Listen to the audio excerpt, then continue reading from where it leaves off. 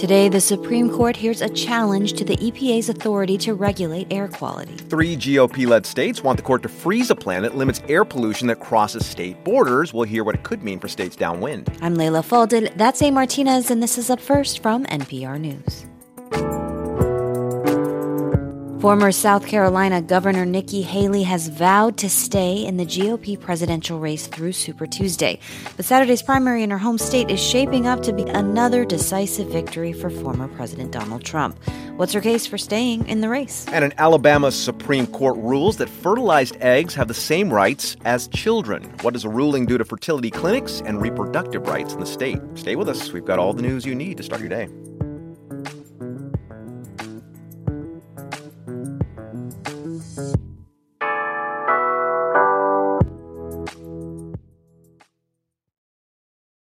Support and this message come from a 2024 lead sponsor of Up First, Stearns & Foster. Every Stearns & Foster mattress is handcrafted for irresistible comfort, with indulgent memory foam and ultra-conforming IntelliCoils for your most comfortable sleep. Learn more at stearnsandfoster.com.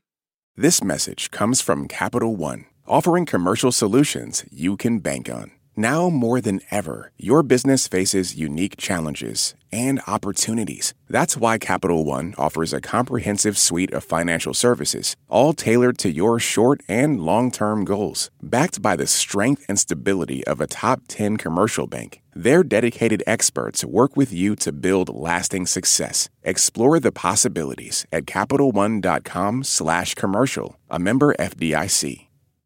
This message comes from NPR sponsor Capella University. With Capella's FlexPath learning format, you can earn your degree online at your own pace and get support from people who care about your success. Imagine your future differently at capella.edu. The Supreme Court is about to take up a case that centers on an obligation for states to be a good neighbor. It's an important environmental case that challenges a federal rule intended to limit ozone air pollution. NPR Justice correspondent Carrie Johnson has been following the case. She's here on the line to tell us more about it. Carrie, this federal rule, tell us more about it and what it was designed to do. The Environmental Protection Agency issued this Good Neighbor rule last year. It's supposed to protect people that are subject to downwind pollution from emitters like coal plant smokestacks and natural gas pipelines, where chemicals can travel hundreds of miles across state lines. It's called the Good Neighbor rule because the federal government is stepping in here, since pollutants from some of these upwind states cause serious health problems for people in the downwind states. And the downwind states can't meet air quality standards because of this pollution that comes from afar. Wow. All right, so what is the Supreme Court going to weigh today? Ohio, Indiana, and West Virginia, along with some companies and trade groups, want these justices to block the rule while they appeal. They say this rule is a disaster and a shell of itself, since it was meant to cover 23 states and right now covers only about half of them because of other court cases around the country. They say the rule imposes financial burdens on them and that it's unreasonable. What does the EPA say? The EPA says the rule is working in many states already, and it's helping to limit ozone pollution. Vicki Patton is general counsel at the Environmental Defense Fund. Here's what she told me. There are children, there are older adults, people who work outside in the summer, and people who are afflicted by asthma who are at very, very serious risk. And this case is just about asking those upwind polluters to do their fair share. Patton says all those people could suffer if the court decides to block the rule for now. The EPA also says some of the biggest parts of this rule don't go into effect until 2026, so companies and states have a long time yet to prepare. Carrie, you say that the justices are only considering whether to pause the rule, but they're holding oral arguments. So, how unusual is that? Steve Fladdock, a law professor at the University of Texas, told me it's really rare. Here's what he said. It's only the third time since 1971 that the Supreme Court is hearing argument on one of these procedural applications. He says the other two times involve vaccine mandates during the height of the COVID pandemic. So the way the court is handling its emergency docket or shadow docket is controversial. Vladeck says he's not sure why this Good Neighbor case is an emergency and why the justices did not let the case play out more in lower courts before grabbing the issue for themselves. So what are the threshold issues then that the justices are going to decide, and how quickly might they do it? The key here is standards for getting a pause in the case. Ohio and the other states need to show they're likely to win on the merits or the substance, and that they're suffering serious or irreparable harm, and that a pause in this rule is in the public interest. There's no clear timetable for the justices to rule here. This is on their emergency docket, but they waited several months to schedule argument in the case, so anything goes. All right, that's NPR Justice correspondent Carrie Johnson. Carrie, thanks. My pleasure.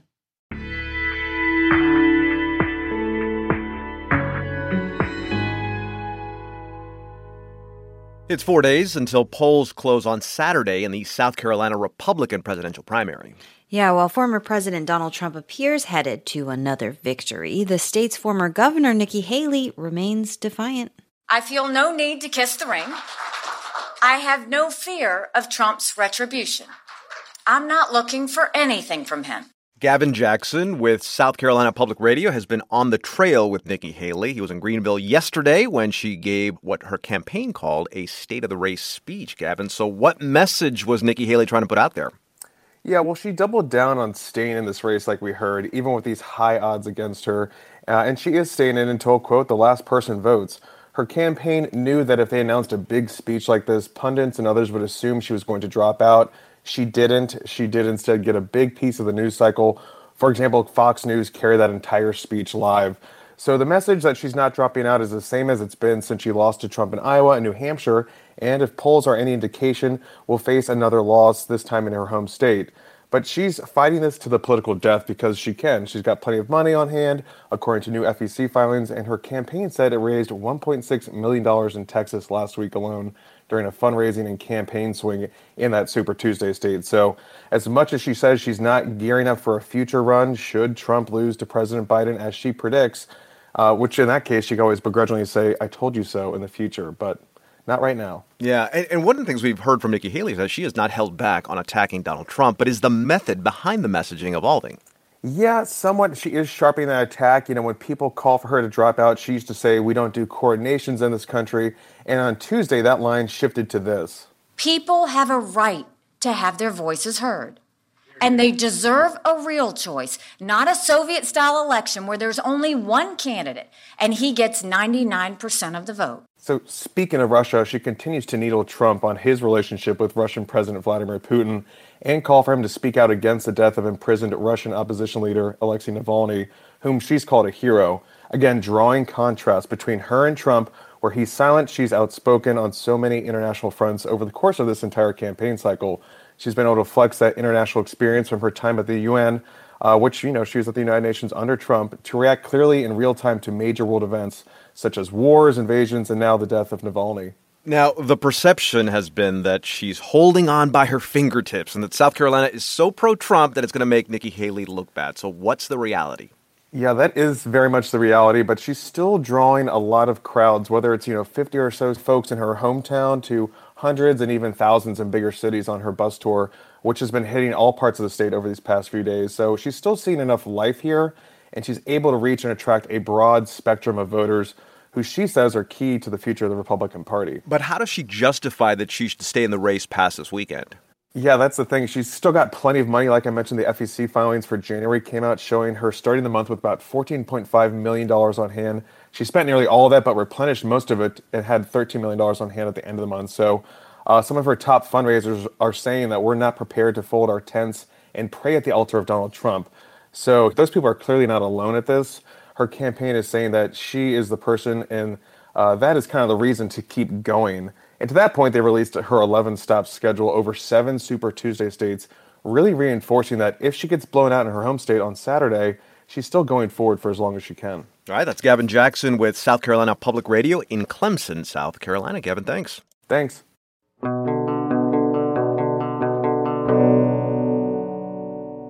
A ruling by the Alabama Supreme Court gives fertilized eggs the same rights as children.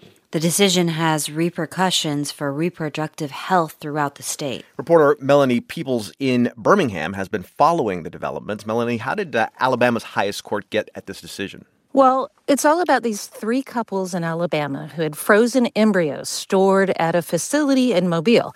Everything was going along fine until another patient somehow got access to the frozen embryos and destroyed them. So the three couples to whom the embryos belong then filed a lawsuit for wrongful death. Well, a lower court ruled they couldn't do that because they said the embryos weren't people. And the Alabama Supreme Court ruled, oh, yes, they are. The state Supreme Court went so far as to call them extrauterine children. And of course, this ruling is causing a lot of concern and confusion for couples for whom in vitro fertilization is their best chance to get pregnant. All right, how were Alabama's restrictions on abortion access applied in this case? Well, Alabama bans abortion at any stage of pregnancy, with no exceptions for rape or incest. In fact, the state has gone so far as to arrest women who either miscarry or engage in risky behaviors that could cause damage to a fetus. You know, the belief that life begins at conception is paramount to the Alabama abortion law. Moreover, the Chief Justice in this ruling says destroying that life would, quote, incur the wrath of a holy God. And the ruling wasn't even close. The judges ruled 8-1 to create this class of extrauterine children. Other states have limited wrongful death statutes to apply only to fetuses 24 weeks old or more.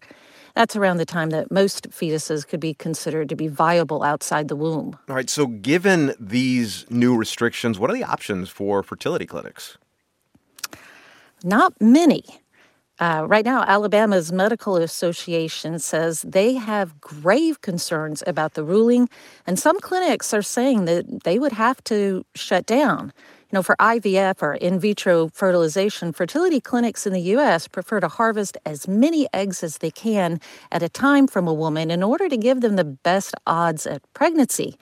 And unless lawmakers act, that's a process that is not likely to continue in Alabama. Melanie, any opportunity to, say, roll this back? You know, it's really up to Alabama lawmakers what happens next. The case is unlikely to be appealed to a higher court because it was the state Supreme Court ruling based on a state law.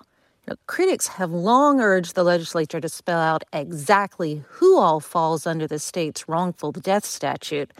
And it's clear that the state Supreme Court says life begins at fertilization, and it doesn't matter whether that life is in a woman's uterus or in a freezer in a fertility clinic in Mobile. And should the state legislature fail to define that, it could soon become a crime in Alabama to destroy frozen embryos, which could ultimately mean them being frozen forever, because it's not clear yet if those frozen embryos could even be donated to other states or to science, because again, they have the same protection as children. The irony here is that the very lawsuit filed by the three couples who were upset when their embryos were destroyed may end up making it way more difficult for Alabamians who are struggling to conceive naturally. That's Melanie Peoples in Birmingham. Melanie, thanks. Thank you. And that's Up First for Wednesday, February 21st. I'm E. Martinez. And I'm Leila Fadel. Today's episode of Up First was edited by Krishnadav Kalamar, Padma Rama, Susanna Capeluto, and H.J. Mai. It was produced by Claire Marishima, Ben Abrams, and Milton Gavada. We get engineering support from Robert Rodriguez, and our technical director is Nisha Highness. Start your day here with us tomorrow. And there is a remarkably easy way to stay connected to news and podcasts from the NPR network. That's the NPR app. You can hear coverage from your community, from your local station, stories from around the world, and a podcast suggestion based on what you like. So go download that NPR app now.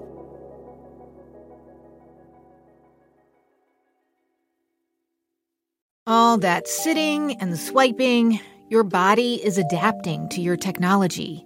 Learn how and what you can do about it. I really felt like the cloud in my brain kind of dissipated. Once I started realizing what a difference these little breaks were making, there's no turning back for me. Take NPR's Body Electric Challenge.